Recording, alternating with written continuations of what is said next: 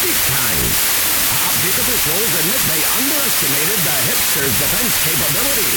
Join the revolution and save the galaxy. Geeks from all over the globe are joining up to fight for the future. They're doing their part. Are you? Want to know more?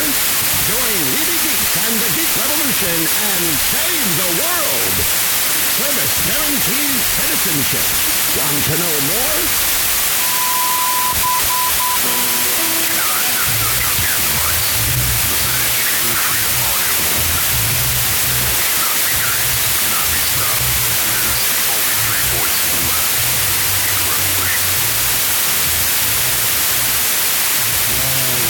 To another episode of Weeby Geeks. It is Jonathan Jones. How's it going, Blynn? Not bad.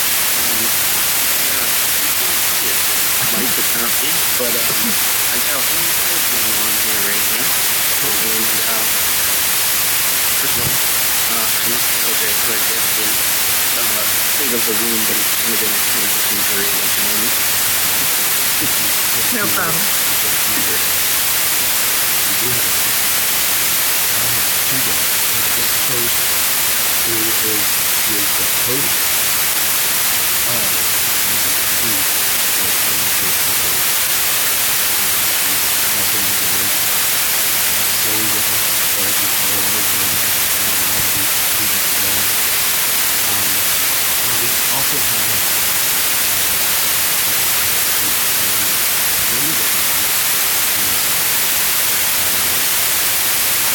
this founder of the foundation, all of the student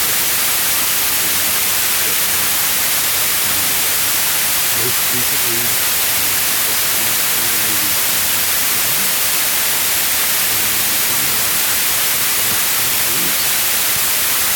Sharon Blynn.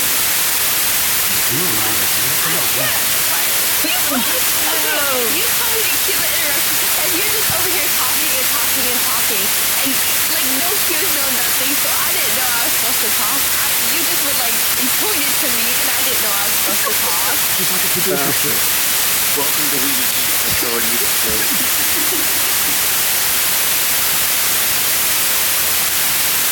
Sharon Blynn. We have Sharon Blynn.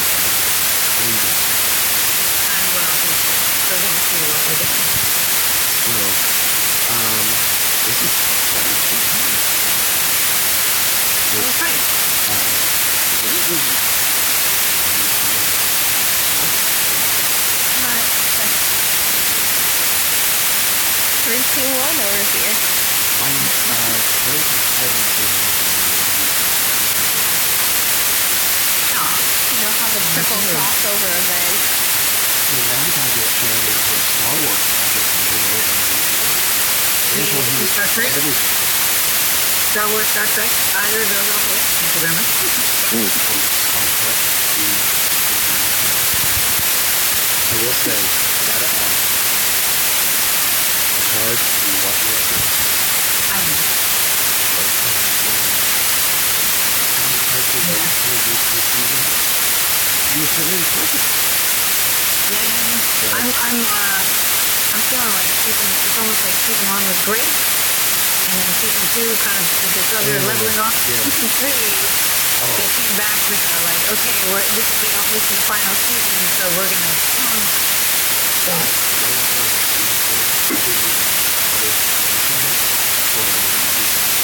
Which is a big thing for him because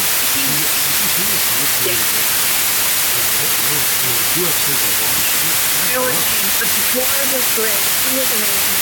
There were a couple of other characters, but I'm not gonna say that. I'm gonna doesn't want to be in. Anyway, I've had a hard time watching the whole series. I don't have to share my Oh, well, so you have a technologically the full time, not in a anymore. I love Star Trek too, but Me too. I think what it looks like I'm down to that. He was great in Scream. Then there's also the Section 31 spinoff that's coming with Michelle Yeoh attached to it, and I'd be so down to work with her and getting that straight. Darkly the County is a problem.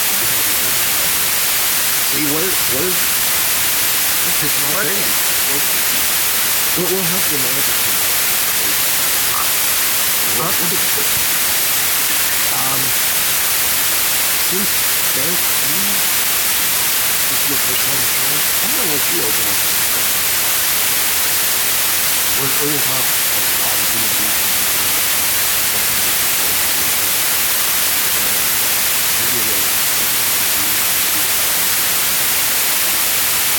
Okay.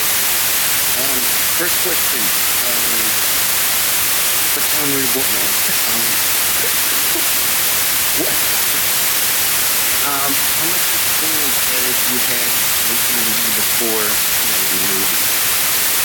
Well, I am older than I look, I think, but I am old school D&D. I played when I was a kid, the whole on the street and sidewalk with thin and paper and that. So this world of D&D, and that's been, so now it's been some decades in between. And this new world of D&D 2.0, whatever you want to call it, Forgotten Realms, whatever, it's all very new. I came this close to joining during the pandemic, a couple of D&D groups, but then schedules just didn't align and it didn't happen. But when I did the audition and did a lot of research, and I was just, my mind was just blown with all of the lore and the details, and the characters were so like, and then when I looked up this character specifically that I'm playing, I was like very excited because she's amazing, powerful, and cool.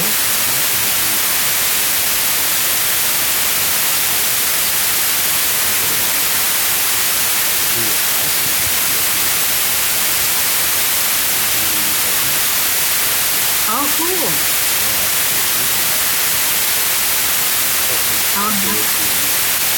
So many pictures in there. And I think that promising. Yeah, but Adventures in Greek is part of the Weasley podcast collection. But that means if it's my voice, then technically it's an ID.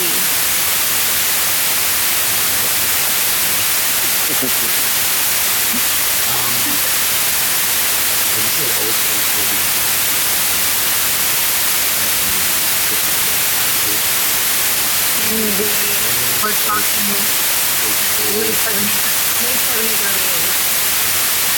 Put it out. So what are we? Oh my God, that's 40 years ago? That's 40 years ago. Crazy. That's before I was born.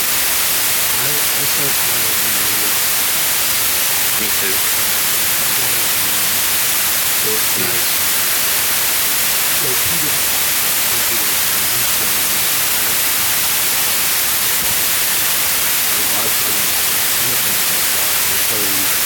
Dungeons & Dragons because it became a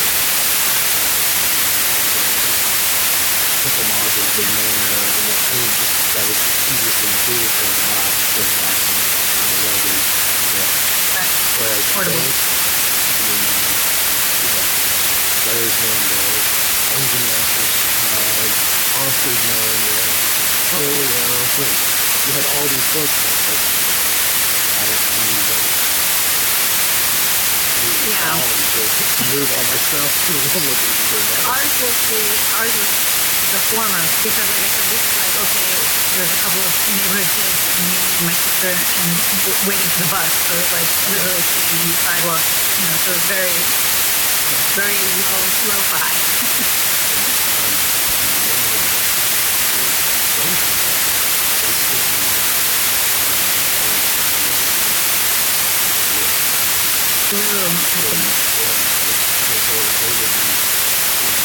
Okay, so with both was for how does this differentiate to, I don't know, because the groups I was playing, we've had play adventures from D&D and bringing them to 80.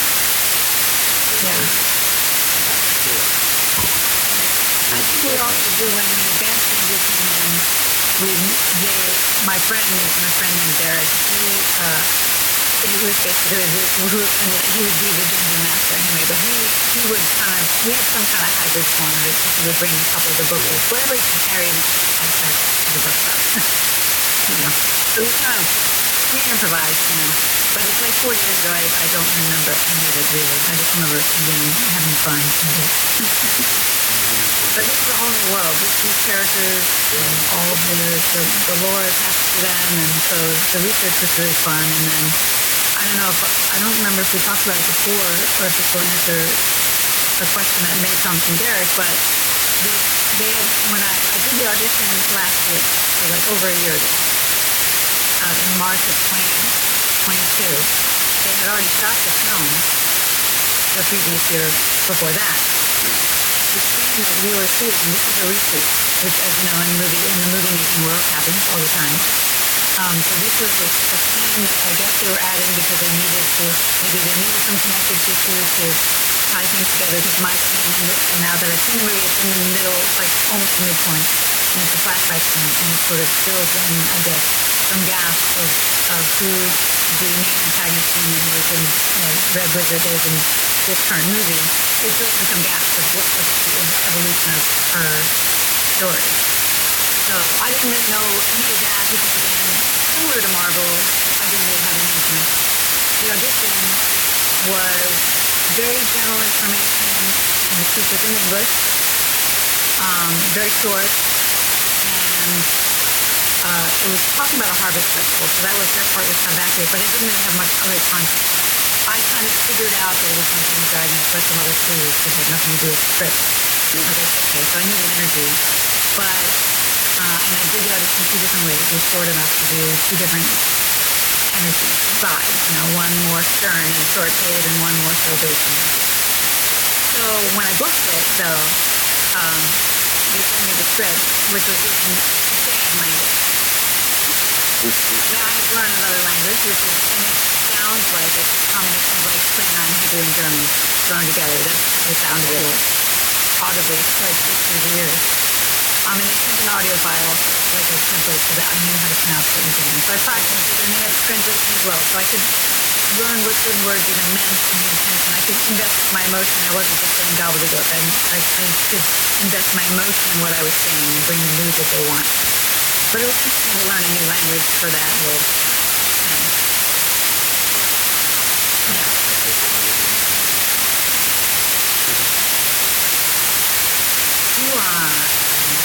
I may, and it was also a man's voice. I was even watching the movie, I was like, they're not necessarily pronouncing everything like I was, so I don't know if they were listening to a different thing. Certain words are slightly different, because I'm a music background too, so I was like, so slightly different than how I was saying that character's name, but okay, that's fine.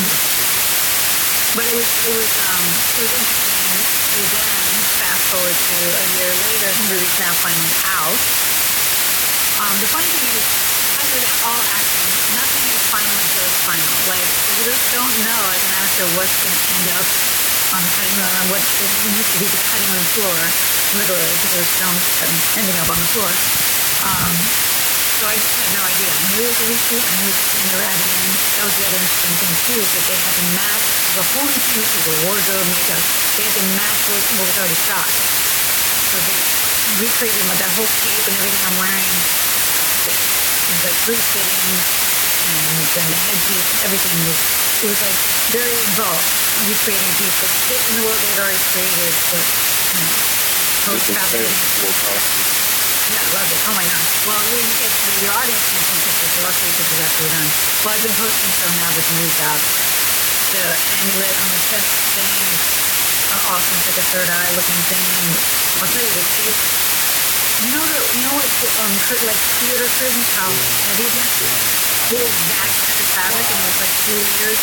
By the time you put the headpiece and the stuff on, it was like it felt like 40 pounds of stuff on my shoulders. Like, so after like an 10-hour day of filming this tape, when they took it off, which needed help, my shoulders were almost like I had to get someone to kind of help me slowly lift my shoulders to sort of get back in the movie, because it was pulling down so much. And I how mean, hot was that? huh? How hot was that when you were talking? I'm not thinking because the sets are always so cold, so it actually felt okay. But I couldn't take it on and off because it was, well, then they had opera straps on the headpiece because it was so heavy, the tape was so heavy that it would fall back. So they had opera straps on to keep the headpiece leaning forward. So it was pretty amazing. And then the makeup wasn't prosthetic, it was makeup. It was almost like kabuki makeup. It was the white and then it's stencils to put the tribal art looking Right. art. The mirror, again, they had a picture of Sophina. So they had a picture of her kind of, and they had to mask new makeup things. So they had to sort of mask what was already done the year before. Kind of crazy.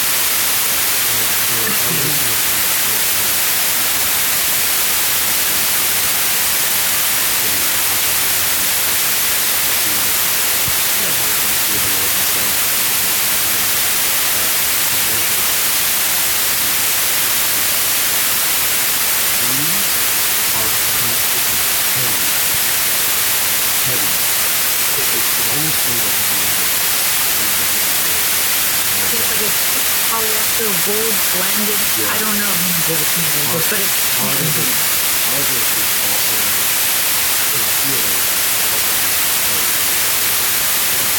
Yeah.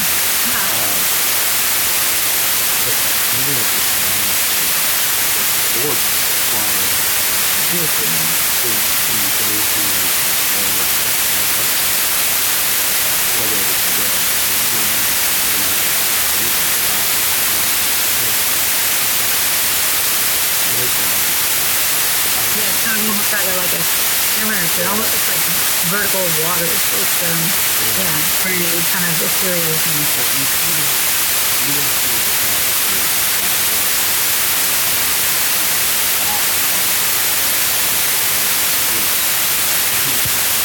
Yeah.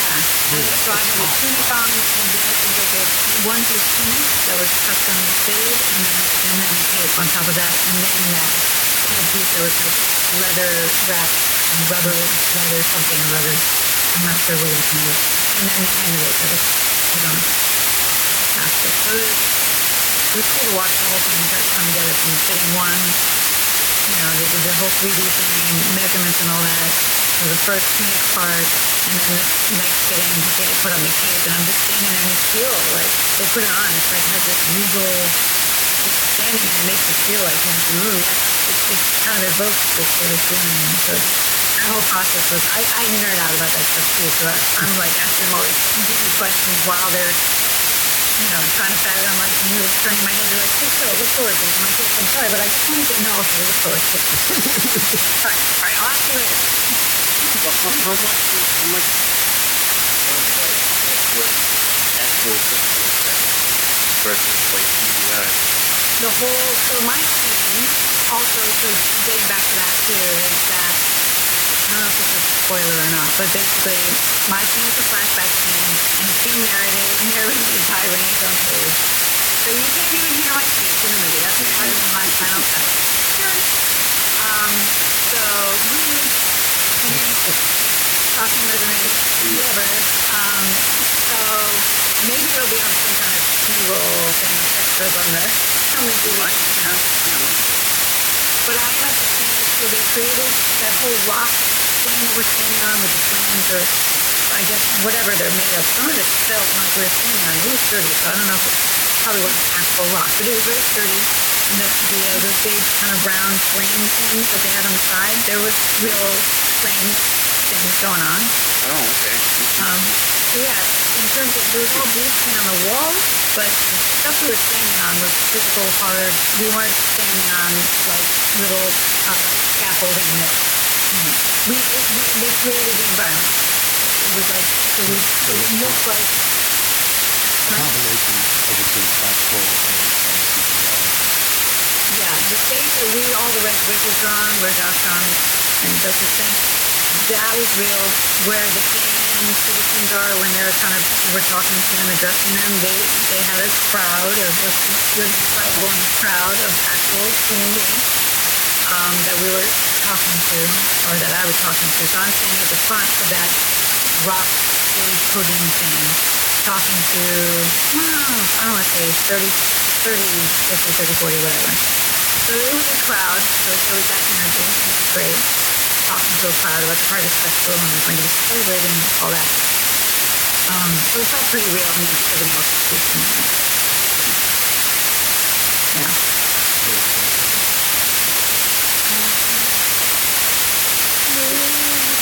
That's a good question. A good question. Do you have a question? Frame that up.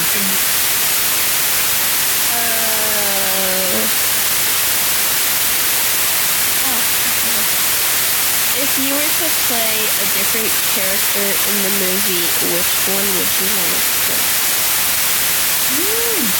I liked actually being a Red Wizard. The thing is, from what I read about Demeter Flask, so they are doing something different with the story. So, because the lore,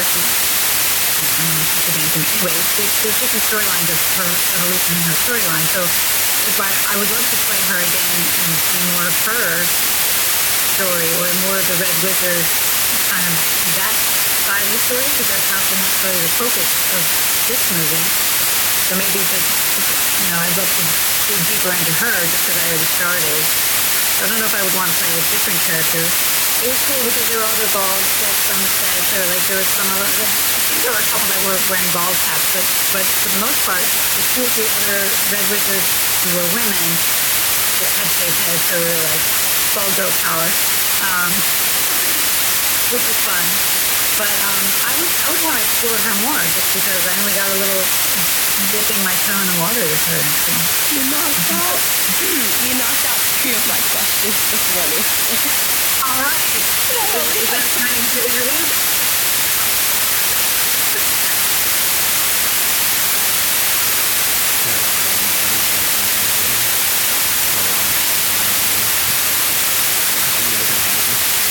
Sure.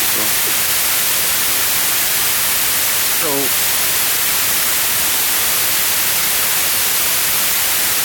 did you have a question? I'm trying to figure out the wording of it. So you enjoyed being not really a spoiler at this point, but you enjoyed being a Red Wizard, did you? Yes, I did. It's funny because her, again, looking into the research for who she is, who Demeter Flask is, it does have this interesting story.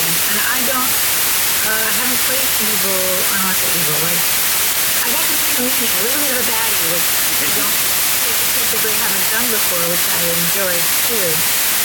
Sort of dig into that energy and vibe of myself, I guess. But so that was fun and interesting, and I like the idea of exploring those kinds of magical, mystical powers and that sort of stuff. It's all very fascinating and interesting to me. So yeah, I loved it. Did they explain to you like what type of spells you were doing, or did they just tell you, you can flourish it and make it look cool? Well, in that scene, I'm not doing a spell. It's a harvest festival, and it's totally spacing the name of the highest Red Wizard who we're celebrating. Ukaz. Totally spacing on this, I don't remember the speech anymore. But anyway, I do talk about Josh Tom, but it's a harvest festival. So it's sort of like we are talking about how great the Thanes are, and it's going to be the best day of the year, and we're going to show how great the Thanes are. So it's sort of not casting a spell. I'm literally giving a speech that's introducing this harvest festival and trying to galvanize, the citizens of Day to praise and worship. Truly. Yeah. I was thinking about right after that, say it was a spoiler. So, yeah, there's not much to say without speaking. Right, yeah. It's a different storyline than what I've read about her, so that's why I'm saying, who knows what that means for Demeter Flask in this new D&D film world. Like, if they're going to go back in time and do something else, and I don't know. Hard to say, but I'd love it if they did. I'd love it if they did. So we'll see what they do with the writing, but yeah, it's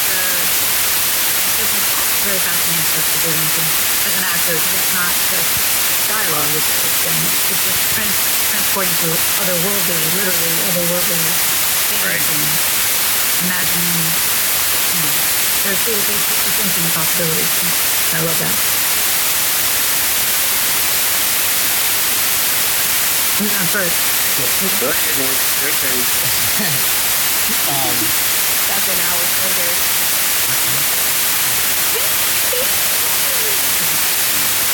I'm just curious because I know he is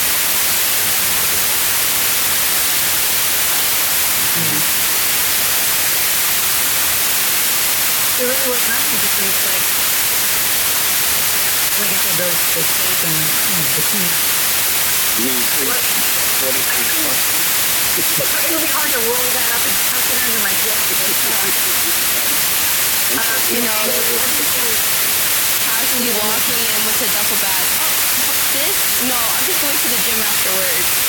Yeah. Don't check it. No, the ears that I was given, they were given like gifts. So that was the same thing gift from the makeup artist. So I would feel terrible about absconding with some piece of, because I think someone else, for me, I imagine someone else would get in trouble for it, and I would hate to think about that later, because that would just be bad karma. Unless I was given permission. I wasn't sure if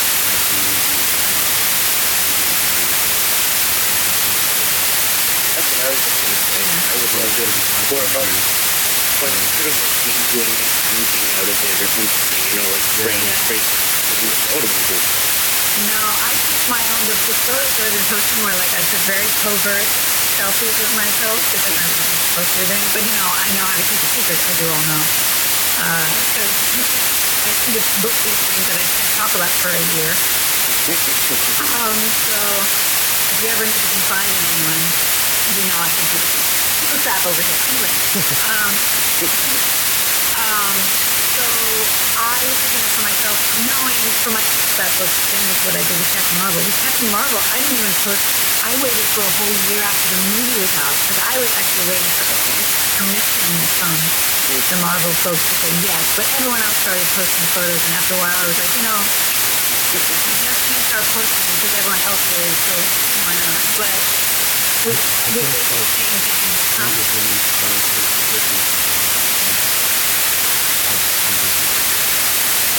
probably. Yeah. Because I was kind of like covert up, not.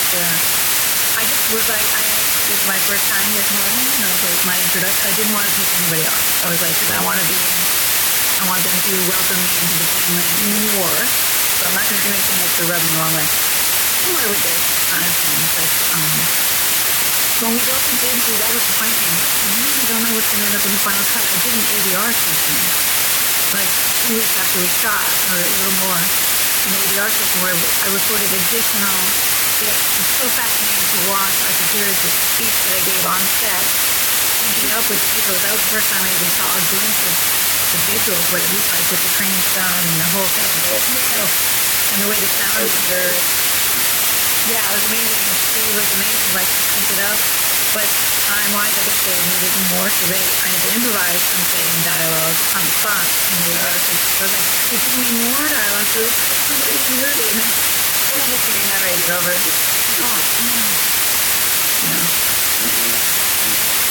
The wonderful world of movie making. So when you're doing it more, does it help with from the time?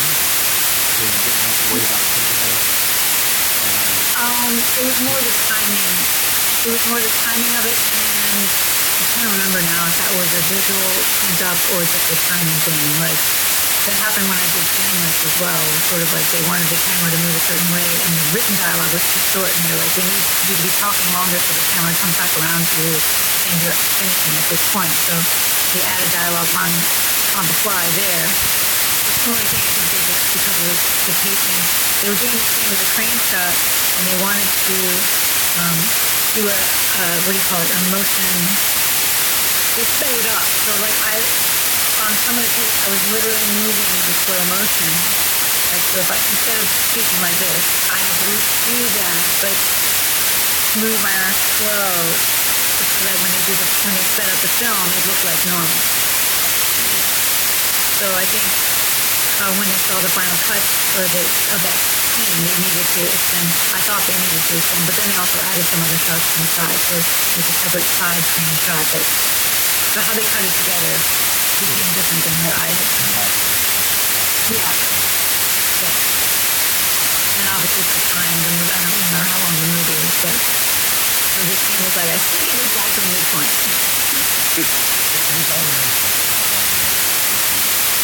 Yeah, I was like, it's not quite meant to mimic me. Yeah, it was not meant to mimic me, but it's also, if you didn't know that was my scene, you might miss it and have to get, you know.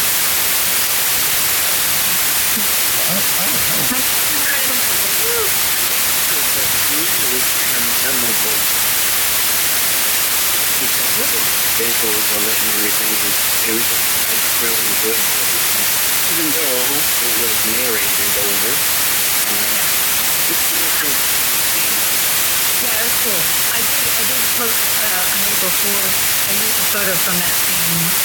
Well, it wasn't from the scene because it was just me a selfie with him after he played Josh Tom. I took a picture of the two of us kind of glaring at each other. And I did an April Fool's joke with that one, talking about the red cloud.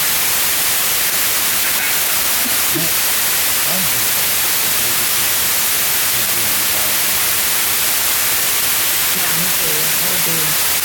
I'm pretty confident that there will be a sequel. I don't know if it will be about the Red Wizards or not, but it is possible. Perhaps they're going to seeking revenge, maybe? Who knows? No spoilers. Can't talk about it. No, I don't.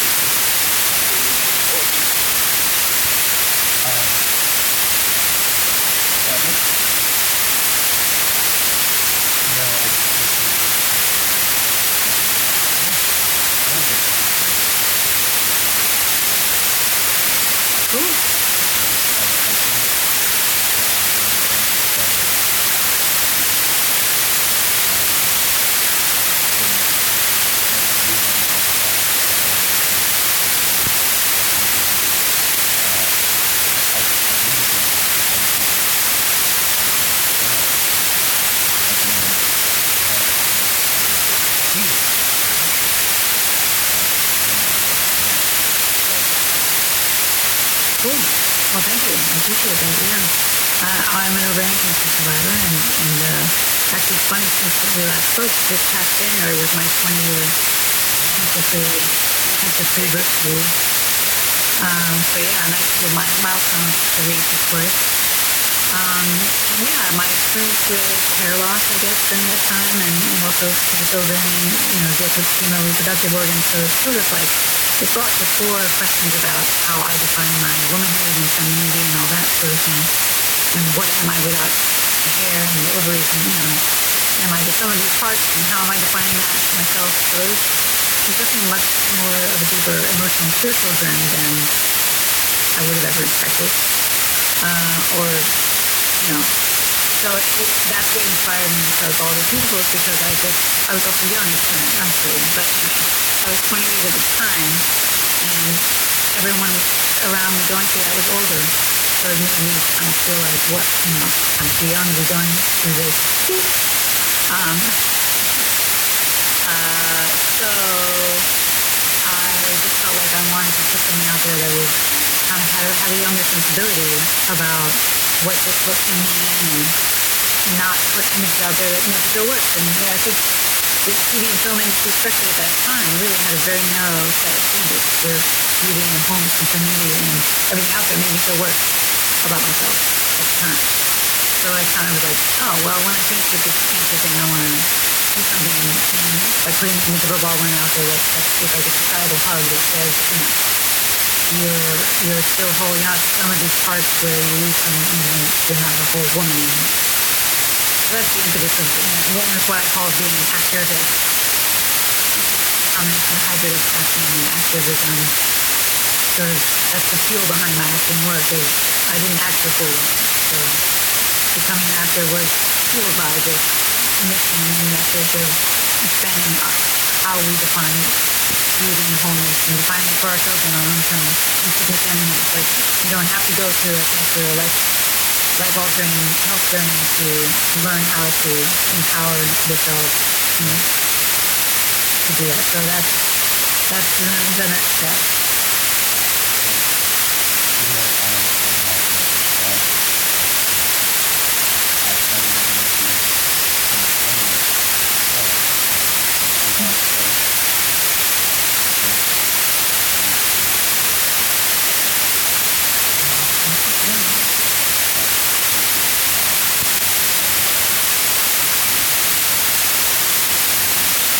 Great. So yeah, your life must you into like getting your health together.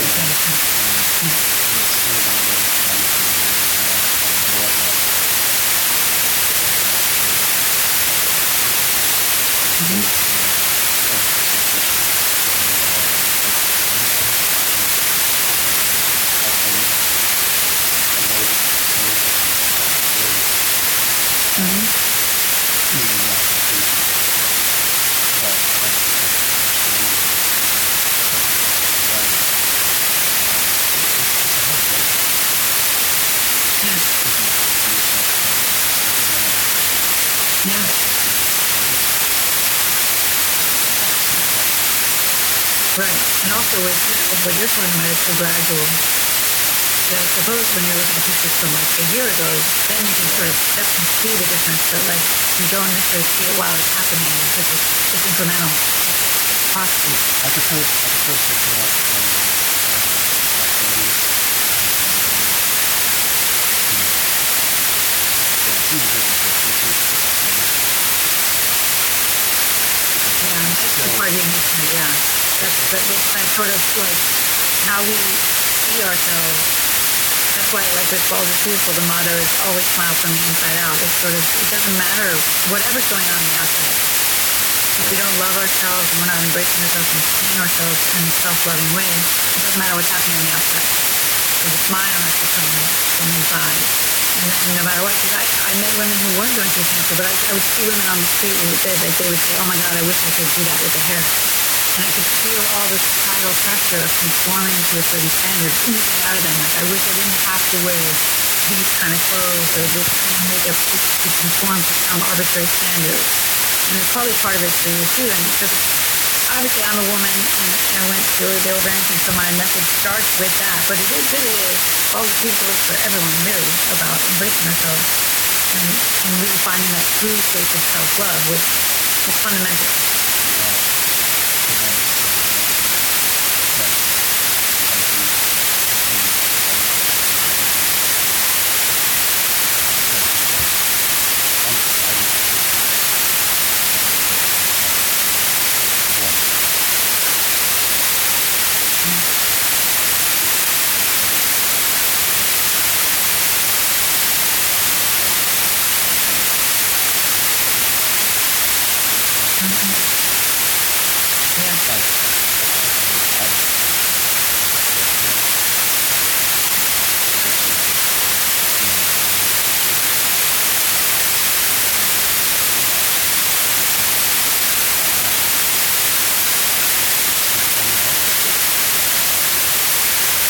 That's why the most psychological journey is almost, I don't say more important, but it's of equal importance. Because that's why that's part of what makes it difficult too. It's hard to.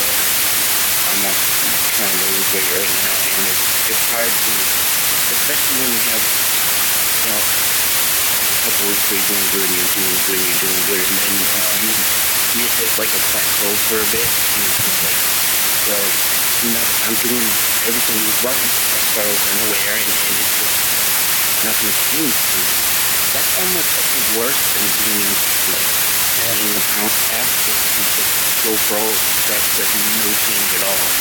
Yeah, I can imagine.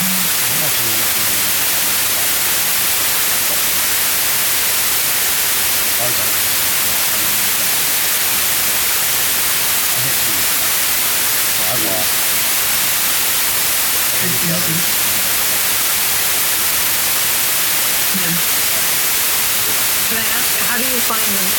Sorry to interrupt you. I'm curious about your um, what do either of you do? Like, how do you find motivation? Like, I don't know if your regimen, if you're working with a coach or a trainer or at a facility or if it's something you're doing at home. How do you find the motivation to? Hardest thing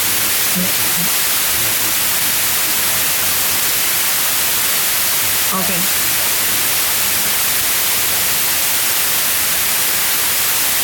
Okay.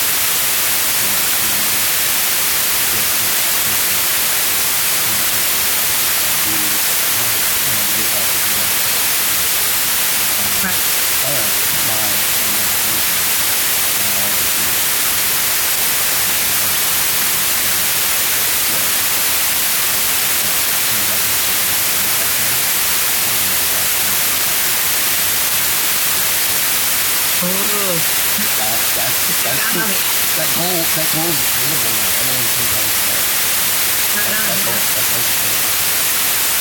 But are you working with someone like do you have like an accountability partner? 'Cause I know for myself, especially because of the pandemic, I thought I'm not going to go to a gym, and I started doing workouts at home. And sometimes, like the last few weeks, even just could not get myself together to work out in my apartment all by myself.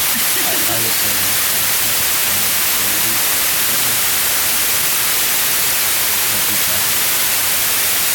Okay.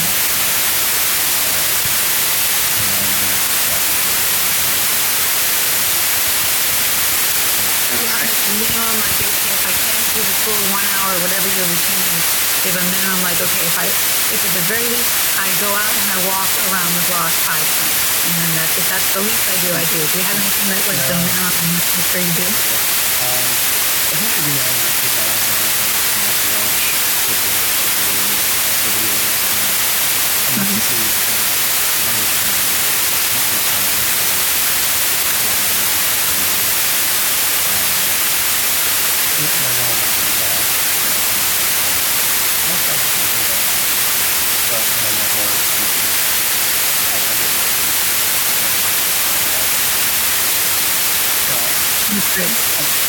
I hold myself accountable, but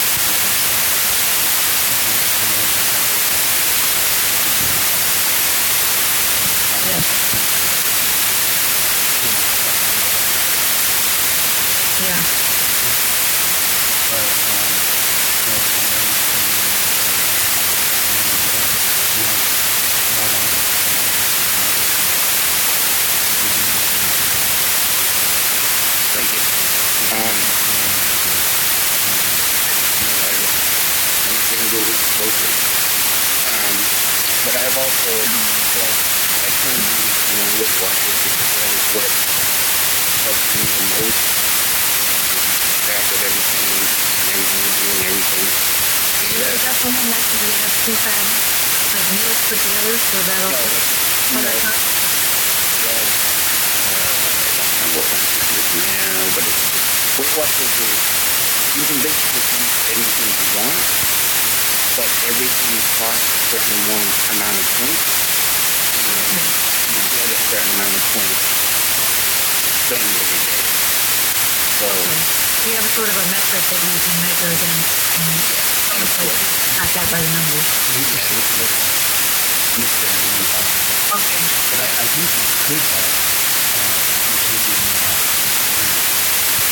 there are, but I don't want to just start eating their food, and then when if I go off of it, and stop eating their food and start being weird or whatever. So I just try to eat healthier and mark again the points and everything, and it's been working pretty good so far. And as far as exercise goes,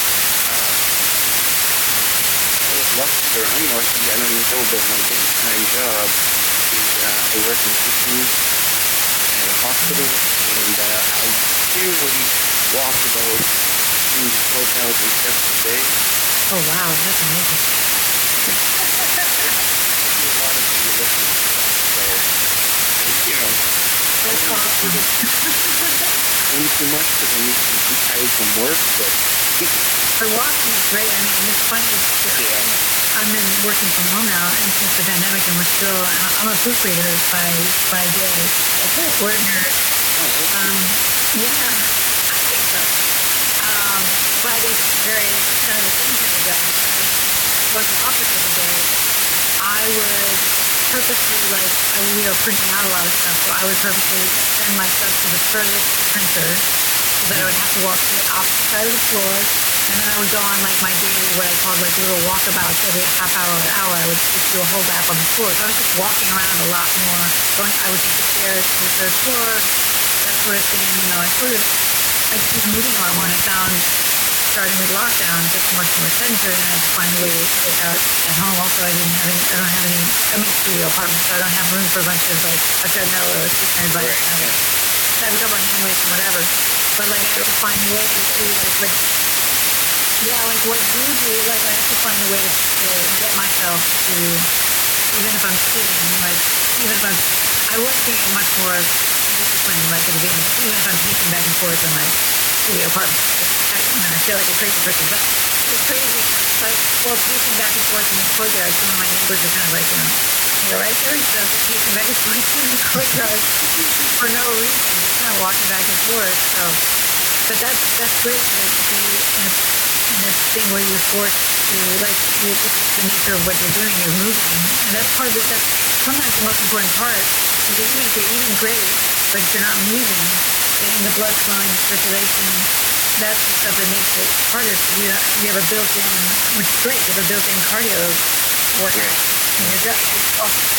It's also motivation because I want to lose weight for that easier, right now I get home from work every day and my knees are killing me and I'm exhausted, so if I lose weight, I'll feel better.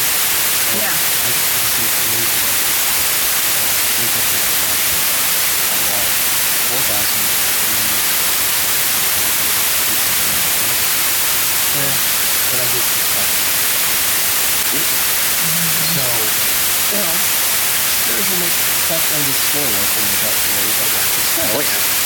Oh, man, yeah. When I was in New York, I used to do a fourth floor walk up, so New York was a whole different thing, because it was up and down the subway steps, the fourth floor walk up, no elevator. My LA is quite different. It's a little more chill.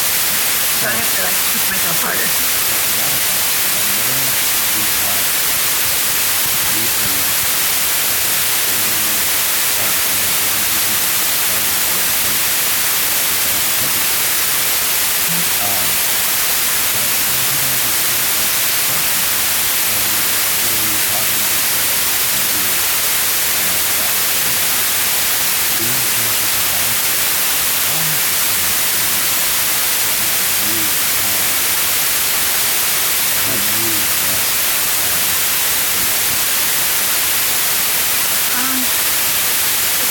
Affect my day-to-day directly, in the sense of, not interacting with other people. That was the big shift, but I'm also quite comfortable being alone. So it didn't affect my day-to-day, except for not having human engagement in the same way. But ironically, I don't know, and sometimes I feel, I don't know if you call it pandemic guilt or whatever, when I say, the pandemic is great for me. I can work from home, because I used to have an hour or more commute, sitting in traffic, which for me as a New Yorker, that's the hardest thing about being in LA for me is always the driving in traffic. Because in New York, it's okay, I get on the train, fog and all, the subway system, whatever, but still, you get where you gotta go within a few blocks where you gotta go 24 hours a day. LA, the traffic, it kind of makes me nuts sometimes. So not having to have that commute, and so getting to work constant angry because it's people texting and driving, energy-wise, I'm relaxed. I have kind of chronic bouts with insomnia, so I can actually sleep in for that extra 45 minutes, which is awesome. I can control the temperature because the office building is freezing cold. Freezing, my fingernails purple. I have to every hour or so go outside and find the sliver of sun and thaw my hands out cold. Seriously. So I can control the temperature, I control the noise, and I'm a proofreader, so we actually need quiet and it's really focused because we're, it's not just grammar, but we're looking at like, okay, there's an extra space between these two words, and we're looking at the size of logos compared to each other and the copyright lines. We're looking at stuff in a very fine focus, and controlling my own environment has actually made the job better, like it made me better at my job. On top of that, our team, one of whom used to be remote anyway, and now two of us are remote and two of us are here in LA, but we see each other more in virtual meetings than we ever, especially the one guy who was always virtual. Like, there's one person who worked on our team for the first 5-6 years, didn't even know what he looked like. Never spoke to him on the phone. It was all email stuff. So my colleague and I was kind of, we had made whole made-up stories of like what he looked like based on his name. And he had kind of a British sound, so like we had his sleeve jacket and pipe. We had all this stuff on. And then he put his thumbnail and name on. So like, oh wow, that's not okay. So then we changed the backstory for this guy. And then one day, like again, like 8 years in, we had a Skype thing with the IT department or something, and he heard his voice for the first time. Like, wow, we have all of his computers. But that was like, so there were three of us who worked together every day. But then the four of us now as a team, we actually talk, we have weekly meetings with just the four of us, and we talk, like we know each other personally more. Like we've deepened our relationship professionally, but also personally since the pandemic, and it's like they're family. And that wouldn't have happened without the pandemic. So it's this weird, like, beautiful development, professionally and personally for me. And as far as like with my boyfriend, I've been with my boyfriend Brandon for 14 years. But same thing. We don't live together. And he's about 20 minutes away. So commuting an hour during the week, I wouldn't really see him. I would see him on the weekends. So the rhythm didn't actually really change. I work at home during the week, and then we hang out on the weekends. He's kind of like my weekend oasis, like we hang out on the weekends. So that rhythm didn't change as much at all, really. So the pandemic for me has been great.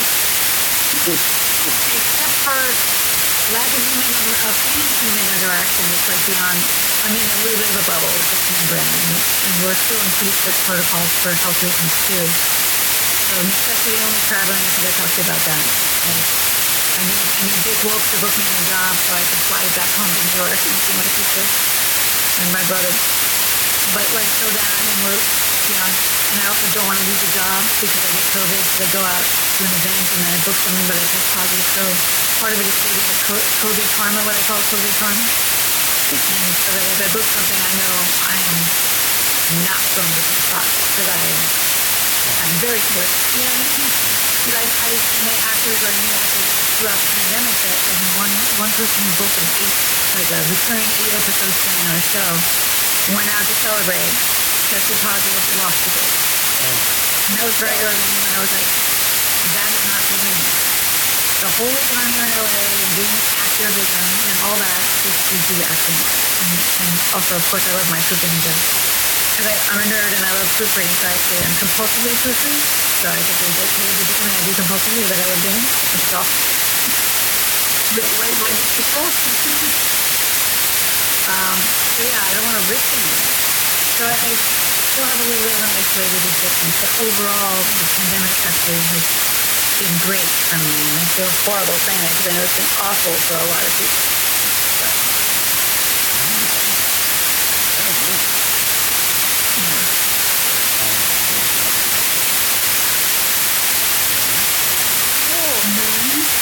My questions either got asked or were answered. Like at this stage, I only have 6 questions. You still covered all 6 of your questions? Yes. Yes, I try to be detailed in my, maybe too detailed. I do have one last question, and that is, so you told us about the heavy talking and everything for your character in Dungeons and Dragons. So I'm wondering, in any way that you want to answer this, which one was more difficult? Would you say that, or being a scroll? The sewing. The prosthetic process was much more involved. But again, totally geeked out the whole time. So the whole time, the past like 2 hours or whatever, I'm just like, so it wasn't too arduous. The costume for both, it's funny, both times, both in terms of the wardrobes were things that I could not get out of myself. So I would have to get help if I had to ever take a bathroom break. So physically though, the weight of the dungeons, the cape and the tunic and everything, that was a little more physically demanding. Like the scroll stuff wasn't physically demanding in that sense. It was hot, but it didn't touch your toes. So it was hot. It was like there was three or four layers into that scroll. Different pieces that had to be kind of contorted in gymnastic level this way, and then have someone clamp down and then step in over there. And it was complicated to get in, but it wasn't like physically arduous. Once it was on, it was like on, and the prosthetic, it was like taking skin, so that didn't bother me. For some reason, the contacts didn't bother me once they were in. As long as they hydrated, the full eyeballs, contacts didn't bother me. But I was also in the heaven because I was in Marvel and working with them.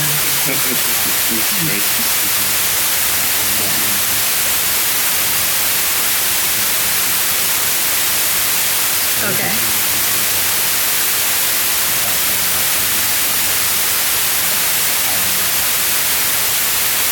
Oh my gosh, yes, that was so hilarious because we get to, when we were shooting, we go straight to makeup. So the makeup artist knew what I was like because I would show up at Sharon and like 5-6 o'clock in the morning, and then all the rest of the time I'm on set, I'm in the prosthetics because they have to, that's what they have to do from the start. So anytime I was walking around on set, I was in prosthetics, and so we shot the bulk of the stuff I was shooting was in that summer of 2018. And then from December we had reshoots. Oh, and then we shot in Baton Rouge, and even that one, he left before I did. There was a rap party in New Orleans, but then it was scheduled. He didn't go to the rap party, so that was the first time I met Bree and other cast members without makeup, and like I would stand there and kind of like, hey, and there was this kind of like staring contest for a minute, and then I would say something, hear my voice, be like, oh my God, so that was the fun thing to do of like, guess who I am, but I could be totally incognito on set, nobody knew who I was. So then come December, there was a reshoot. So we reshot something for the scene in the house when we're all at the dinner table together.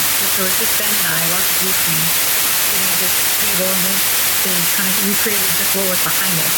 I forget why, but it was a reshoot for that scene. And so then that was the official last day. So I get in my trailer, I get in all this stuff hanging out that didn't get used. I'm getting ready to leave, and I'm just saying goodbye to everyone. I wasn't sure where Ben was actually at the time, but I went to the main Brian Price, who's the head of the Legacy Effects. He was doing his own stuff. So I went to go say goodbye to Brian, just to check his trailer. I said, Brian's still here. Went in there, and they were, he was, Ben was he had his scroll makeup off too. And I just kind of walked in the trailer and I was like, oh, and we were looking at each other in the mirror, and it's kind of like, and he's like, oh, that's what you look like in human form. Yeah, hi. So he was so sweet. Gave a big hug and everything. He was very, very wonderful to work with. Actually, very generous actor. Wow, amazing. But yeah, that was the first time. He actually did see my picture though in Baton Rouge in the summer. The woman who was working with him had shown him a picture of me. So he was leaving the set in Baton Rouge, and I was like, oh, we can see each other. And he gave me a hug, and he's like, oh, I know what you look like, by the way.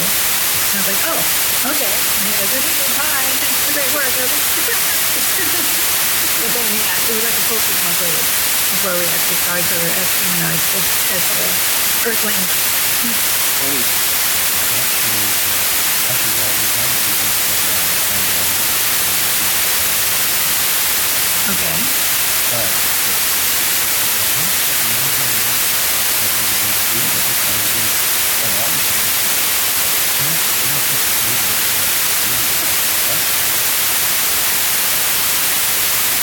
I'm curious. Out of curiosity, I'm curious your thoughts. There's two things happening that I'm curious about your thoughts on. I know how I have feelings about it as an actor, so I want to hear what your side thinks. There are two things. One that's separate that is MCU related, and I don't know. Are you feeling any kind of MCU burnout with all these streaming series? The whole streaming because of the pandemic again. This advent of so much streaming. Now, so many more people doing that, and shows and programming and stuff. Are you feeling like superhero burnout? If you're not feeling it yourself, do you think there's a superhero burnout in movies and or streaming series, spin-off, in the canon? Start with Mike and Derek, or whichever one wants to answer first.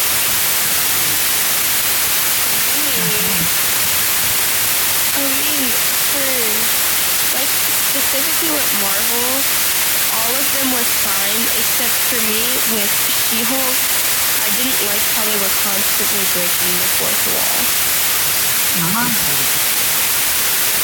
I don't know. I didn't like it. It didn't make it. It made it feel more sitcom. It didn't make it feel Marvel to me. Whenever they broke the fourth wall, it didn't feel like Marvel. Well, you've never read the comic, right? Or have you? I've read a couple of them. I haven't gone deeper into it though. You will be expecting that. So I see why that would bother you.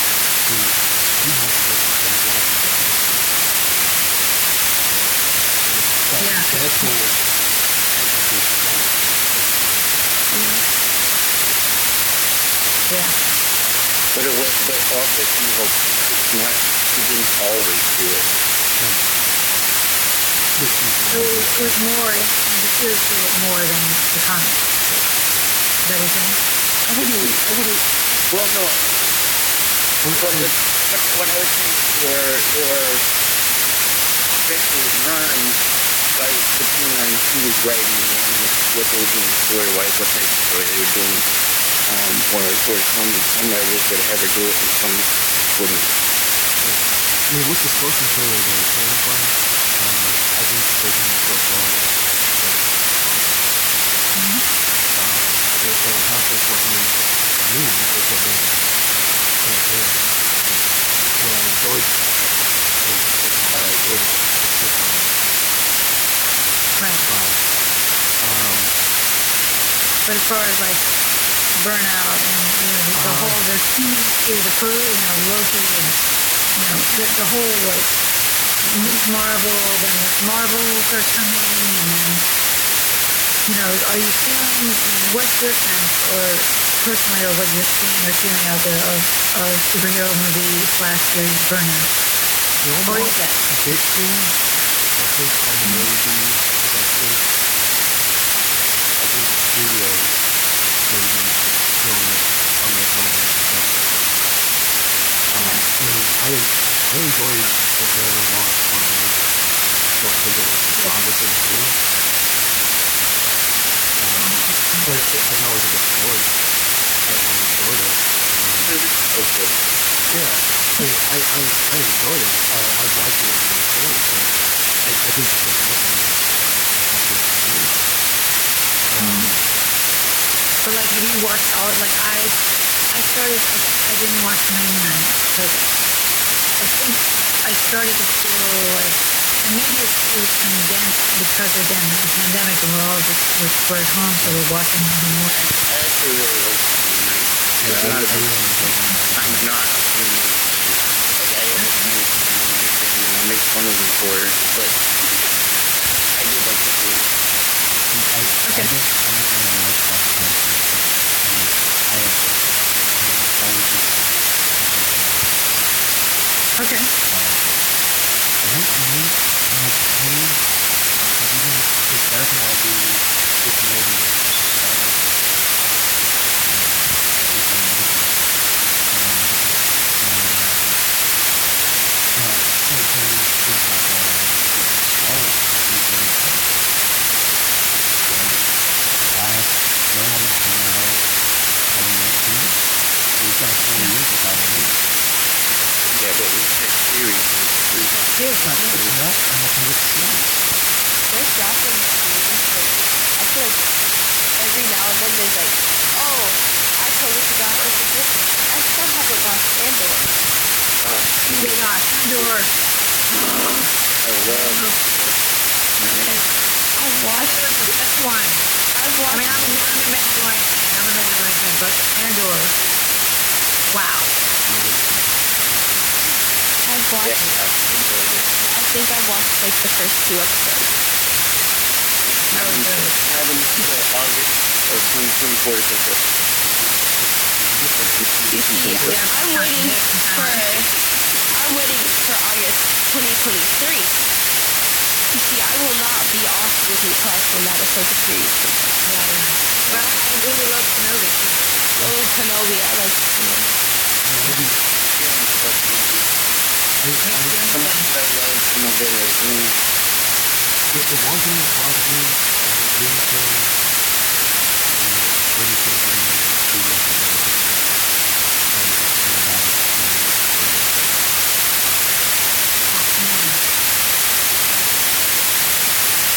but I need to pay attention to Disney Plus. I don't think it's over. Really? I'm not getting data like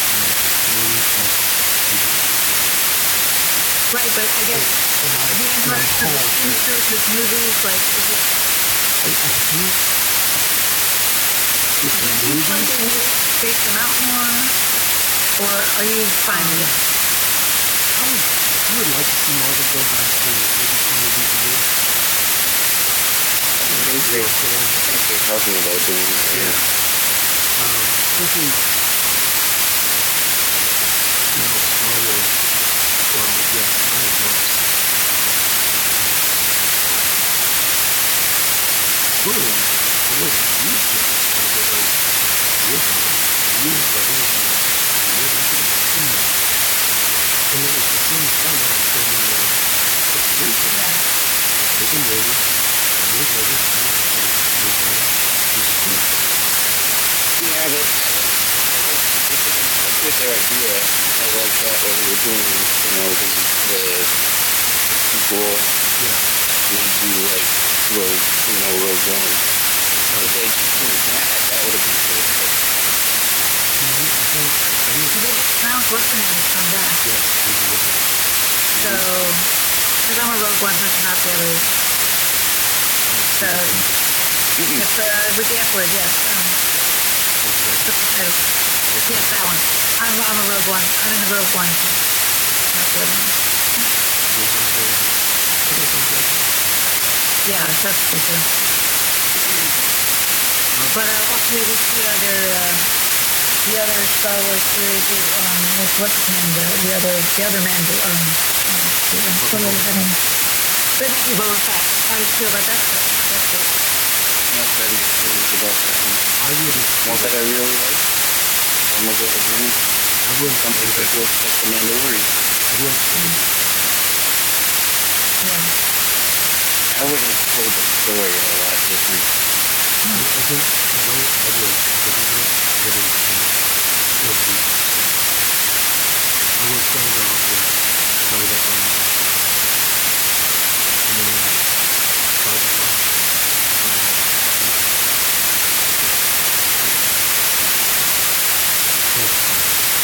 Get all that out.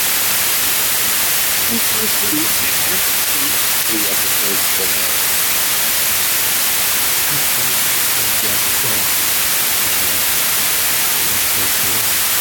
Yeah. Two episodes of that. The first 2 episodes is you start off with him and his friends, and all these things and God is dead. that was the first time. And then after, episode 3 starts off with all these flashbacks. Right. Like the song, which is what I need. Because I loved all the flashback sequences. It was just really huge time. And I love sequences like bouncing around present, or from present. Interesting, yeah. So my second question. It's the first one yet. Yeah, we did. Like, we were talking about, like, the one with Kate. Oh, please, the music yours. I have thoughts on it. Okay. Tell me. I personally don't have burnout, but I do think there are a lot of people that are getting burnt out, and a lot of it could be the less diehard fans for sure, the more mainstream fans, like my wife. She enjoys seeing movies she goes to them, but she has not watched like every series or anything like that, which is fine. Because that's an important thing too. Just like with comic books, you do not have to watch everything. Even though it all ties in together, and like you didn't watch Moon Knight, that's fine. You don't have to watch it if you don't want to. That really didn't have a whole. I did have like Marvel Guild. But that didn't really change the whole MCU in so much as smaller things. Yeah. That's fine if you don't want to watch it. Because in the end, you can get major choices like online. So like if you didn't want to watch if you're not a fan of the Ant-Man movie, fine, you can go online and get the big that you need to know going forward. It's not the same as watching it. Or whatever. So I think there are two especially when you get like the Shazam and a bomb. Even Ant-Man wasn't as big as they were hoping. Maybe there is some. But I think you could use that by, as you said, turning back to like 200 years or whatever. Make people be waiting for the next film. Right. When this movie come out, that's not for another 6 weeks. But Just like with me, so having Marvel background, kind of almost have to sure, but I'm also different. I want to. You want to watch them all? I want to watch it. That's fine. Even if I didn't have the background, I would still be watching it. I love right.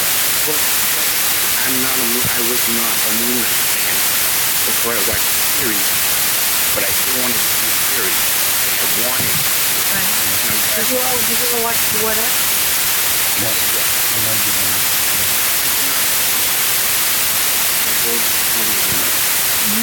Overall.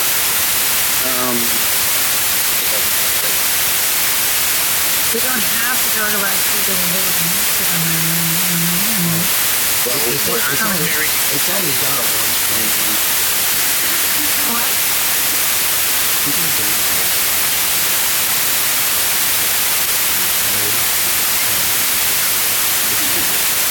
Because I remember. And his daughter's daughter.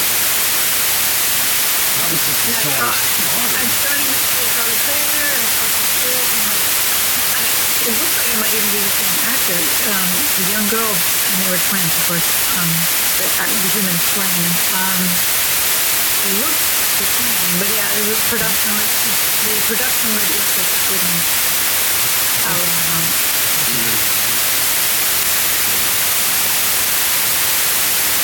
Although I was thinking it's still, that's interesting. It's still, what's her name? Kobe Smulders hosted it, so maybe, I don't know what character it was in. It was younger. It was like an 8 or 9 year old scroll. So maybe it was a picture. Oh, maybe that's what it was. It was like they were putting her side by side. They're like, this is what she was, Marvel, and yeah, maybe that's what that was.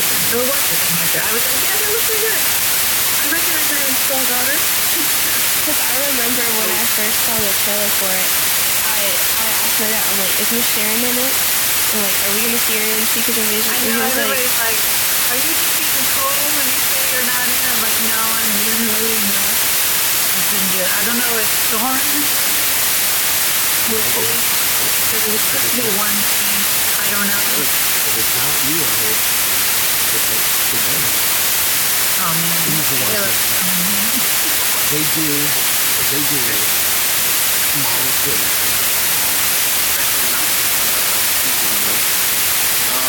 Yeah, we'll see. But I'm probably gonna watch it. You know, honestly, the actor is I have mixed feeling, because I'm a Marvel fan, so there's so much more to me being Sharon than just actually getting a Marvel role. It's like I'm a Marvel fan. So it was like personally and professionally. There's so much going on when I did that originally. And I was really think there's a real kind of feeling connection with Caleb and Sharon that would be created by the two actors creating those roles. That it's going to have to be replicated by someone else if someone else is in the role too. So, if I originated the role, I'm always the first ever against Sharon, and I have, that's always going to be something in my heart. So,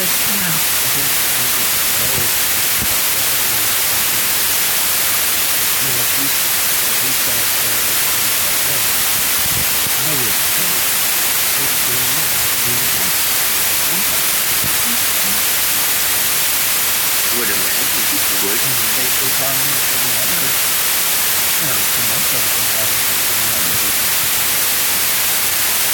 yeah, I know. If they do it, it's good. I'm available. So one other note on the season and everything is I have a friend, my co-host Chris, who does my podcast, People Friends with him. He was wondering the same thing. So he recently went back and watched everything. Wow. And the thing that he came up with is, for him, it's not even strategic, but it's not that he's strategic, it's that for him, creating in-game stuff was better than the post-in-game stuff. And that is why he was starting to feel like he wasn't enjoying Marvel as much anymore. But when you look back and watch it all, he still loves all the real The 22, whatever, that. Yeah. It feels like, not necessarily a quality difference, but maybe,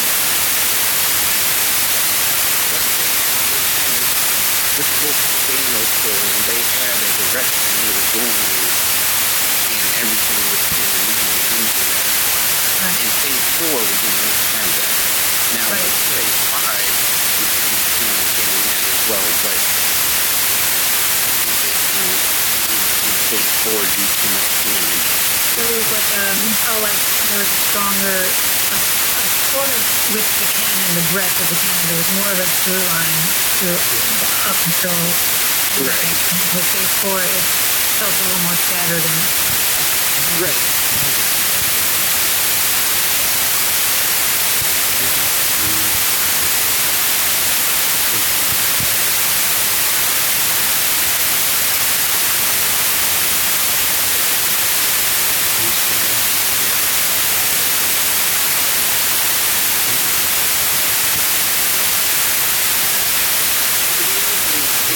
It was kind of like phase 1 in a way, because phase 4 was introducing a lot of new characters and everything. So it's kind of like, we got to Endgame was the end chapter of like that first chapter in the book. And now we're in a new chapter, you gotta, a new book.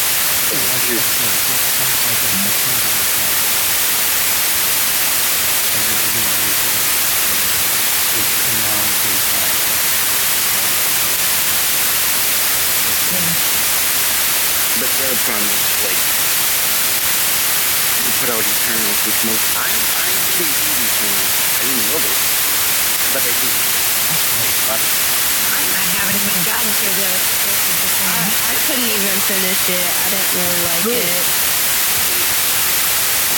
most people seem to not like it. I don't know. I didn't. It's kind of weak production. I watched. I watched. I didn't hear that voice, but I think I watched the first 10 minutes, then I'm like, nah, I'll watch something else. for me, it's not the worst. It's not what I would call the worst movie. I can understand where it is. Once again, it was just you decide the photographer shot the deer. And they put it in the same frame as what was happening in And that's kind of how a lot of Phase 4 felt for some people. To a lot of people. Like the Black Widow film. that could have been interesting. Yeah, if it had been earlier, it probably would have been better. But at that point, it's kind of like, we've all kind of moved on from the Black Widow. More undercasting and everything. And then the Shang-Chi movie, like I love Shang-Chi in the comics, and the movie was absolute. I think the only thing that really put the same was the name of the character. Everything else was so different. But I didn't hate it. It was okay.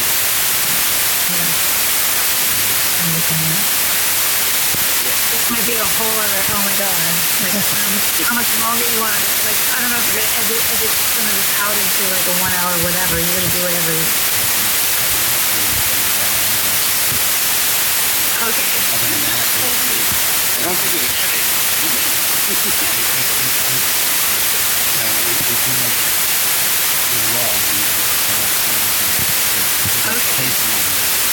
Okay, this will be an extended show. So I think after I have thoughts and feelings, complicated thoughts and feelings about AI.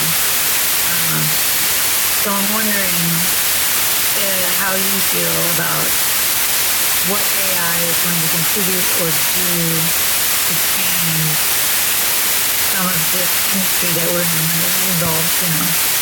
Actors in the process stuff versus CGI. It's a complicated question, but I agree with audio I think it's going to be because now I think sometimes individuals the ability to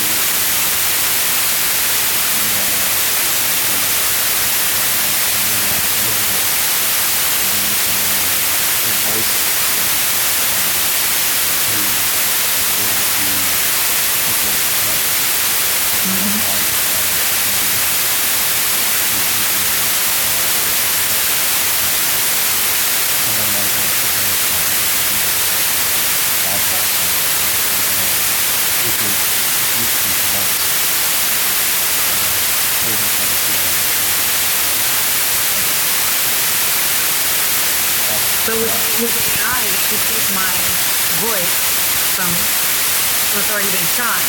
They can plug that into an AI thing that can learn to replicate my inflection in my voice using my own voice. So with the AI, they have your vocal patterns.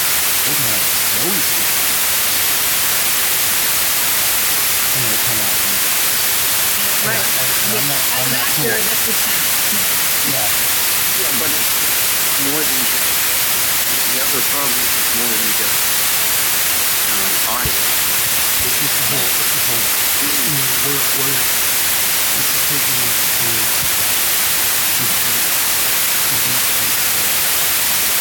so much farther.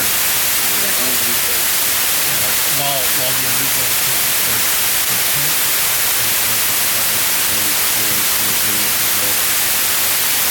the way actors, stage actors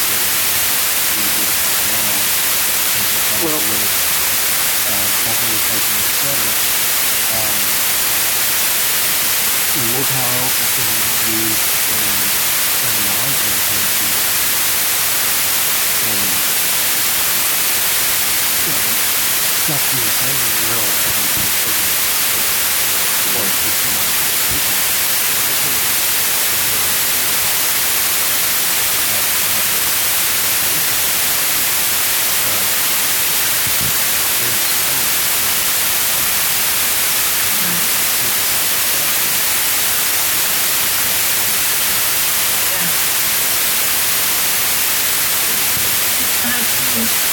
Yeah, and I've seen also over the years various. I don't play the video games, but like I watch, I watch them on YouTube and those, and they're really there's some trailers that I've seen for games that, but for a couple of things like the still perfection hair stuff or hands are still maybe not perfection, but very minor things that most folks have I don't know if it's just because they want to play video games or what, but sometimes I have an easy time spotting them. I mean, obviously sometimes, not all the time, but like there was one time when we were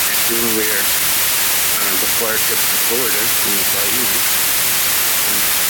my wife was watching something on Discovery Cove, and it was a couple, a man and a woman, and they were just going through the whole place, and oh, look at this, and she was watching this long video, and I just one look at it, like, because I looked on, I'm like, that looks good, like, people are fake, oh, fake, oh, it's fake by looking at it, but fully bought into it, and I had no idea why it was fake, but just, when there's a person, something in your brain is like, this is right.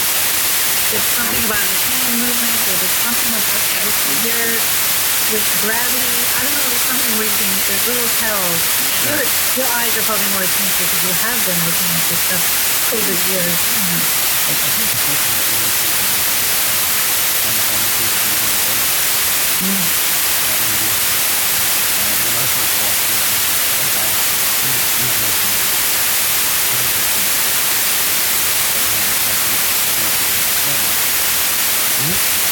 I didn't Oh, you didn't know that it was? Oh, see, I knew. Then all of a sudden,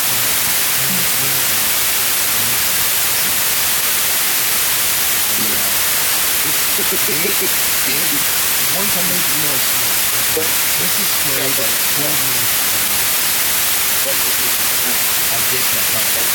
But that was really early version of it too. Yeah. But when it came out, before the digital projectors and everything else, they're putting that type of CGI on actual film stuff. And obviously it was wild. It was pretty impressive.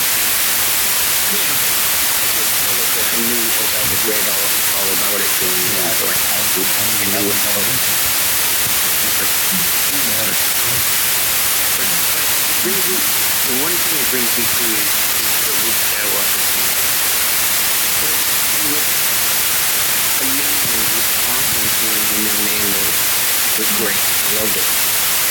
But they, of course, that leads to people saying, "Oh, they can do a Luke Skywalker show now." I don't want to see a Luke Skywalker show. I'd rather have a camera. Yeah, which is fine. A little bit open. But I don't want to see it. For many reasons. Which is, it's not actually Mark Hamill doing it. So, I had a hunch you know what we're talking about. Yeah. This is your suit. It says for humans. I don't really care until robots start taking over the planet. And on that note, Let me tell you what's happening next. Oh my God, Armageddon. Until the planet comes to life or death, oh well. Great. Let's drive those critters.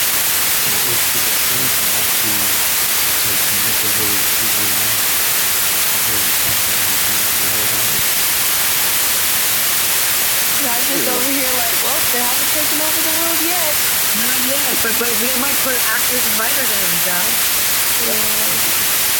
For example. I don't know. We'll see about that. Would not necessarily be a bad thing. No. Depends on who the politician is. Especially as an actor, there's so many levels, and that's one of the things, for example, like when you're negotiating like writer's contracts, and voiceover artists are actually, I think, at the forefront of dealing with the AI because that world, there's a lot of non-union work, and there's less protection on certain things where you'll do a voiceover job, and they can literally have your voice now. They pay you your fee. Right. They own your voice. The contracts are like things where they own your audio for in perpetuity. They can do whatever they want with it. So it's sort of, there is, with the advent of new technology, there always has to become a balance of, okay, now the human beings who are the creators, writers, actors. So, being that you are one who would be very affected by it, possibly. How does it feel like when you've heard the rumor that, this panel of the rumors that Bruce Willis was trying to get his license delayed so that, or Jennifer Chekhov is saying she'd be willing to do that, signing off her license so that when she gets dead, they can reach her. It's interesting, what someone wants to do with their own license, I suppose, is up to them. I feel like it would be weird to see a Bruce Willis movie 20 years from now. No, I don't want to put any numbers on, I want him to live for as long as he's going to live, Right. But whatever number of years from now, when we're all, none of us get out of here alive. So obviously that's going to, we know how the story ends, so to speak. But 20 years after he passed. Let's say 20 years after the time when we know he's gone, have a new movie. Right. But also we don't know what the world's going to be like at that point. Maybe that's, I don't know. But it's sort of like, partially I felt like, well, that's, but also because of the nature of what he's gone through, though, where he can't, he's running, he's losing the capacity to control over his movements and speaking. So maybe that might be something that's just therapeutic for him, or cathartic, or makes him feel. Maybe that's something that helps him cope with what's happening to him right now. I don't know. So it's a very personal choice. When I think about it, when I extrapolate into that becoming a thing for everyone. They have those. What was the name of the altered carbon? Yeah. If that's what our world ends up being, where we all had these, recording tracks that can go and we could, become whoever. I have no, I can't even fathom that future. I really. Oh, this is something like this is about being with a lady who also bring back a original turtle. They've got enough footage or enough audio.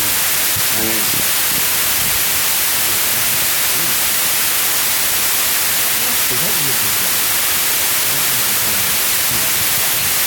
They can just drop all that into it. They can just drop all that into AI. Okay. Consider the voice.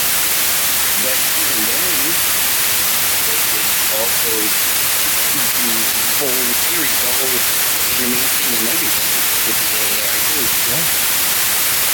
Right. So it's obviously it's a big fat mess and complicated, but it's going to affect all of us in some way, one way or the other. I'm not a fan. I've seen the live characters and whatnot. I don't do anything. It's some cool stuff that comes out. Because we have some cool images to see. But even some of that stuff, Midjourney, all that, those were, they're aggravating artists who have put their, it's become a cycle, right? We have social media, and that becomes a way, the internet has become a way where people can generate work and income for the craft that they do, and they put their work out there. And now because it's out there, it can be used in the aggregate pulling in of style styles and genres and whatever that then this AI, whatever, like a mid-journey type AI can then take their stuff and replicate their work without paying them. And now they're going to monetize it. So now we're paying a company to do something where they are for free aggregating other people's work that they're not paying for. So, and how are artists to But wait, too, because right now there's no, it doesn't fall necessarily under copyright laws or other things.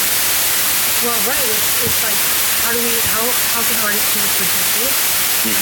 So how are artists expected to make a living and survive and do this thing that we all take for granted?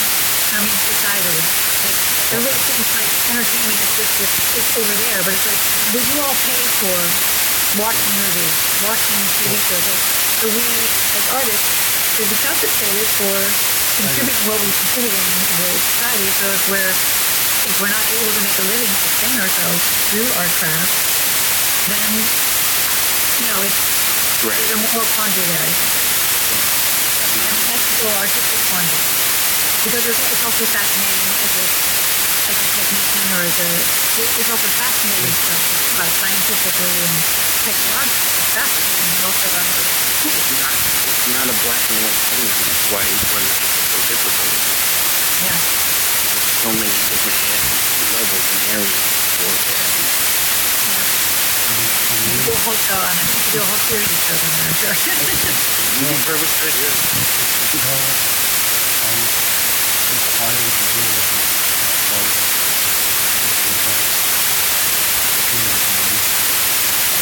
I find that until it becomes something that I have to do to and even then, I would still be bringing up questions and challenging ethical stuff. Really? Should we be doing that? But, I like my job, and okay, well, you gotta do it. Okay, but I bring my voice in as creative. But if you don't do it, it affects their whole life. So, right. Because there will be people willing to do it.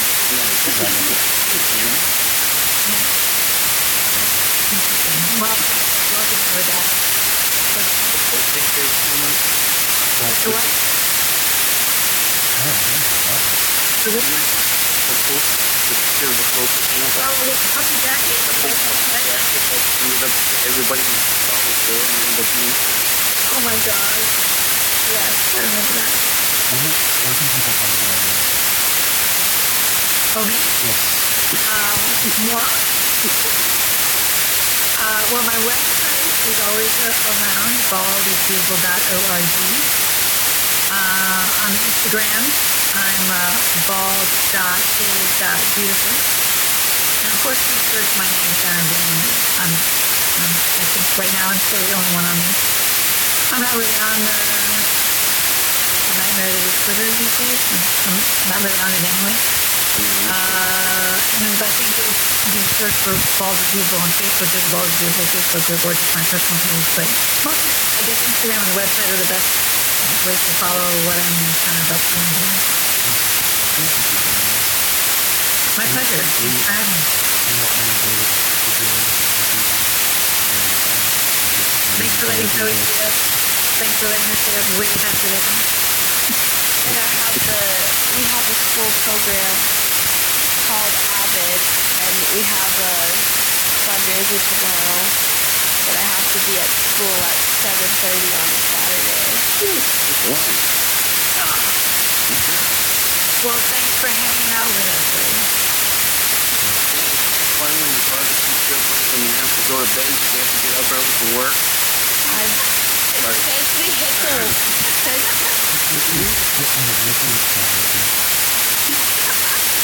It was nice to meet you, Derek.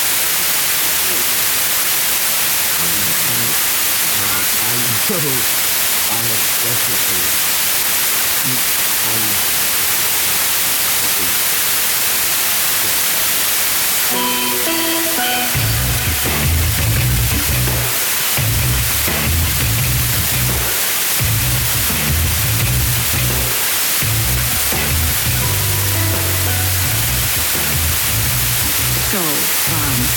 the bad crowd you've been hanging out with is a science fiction club?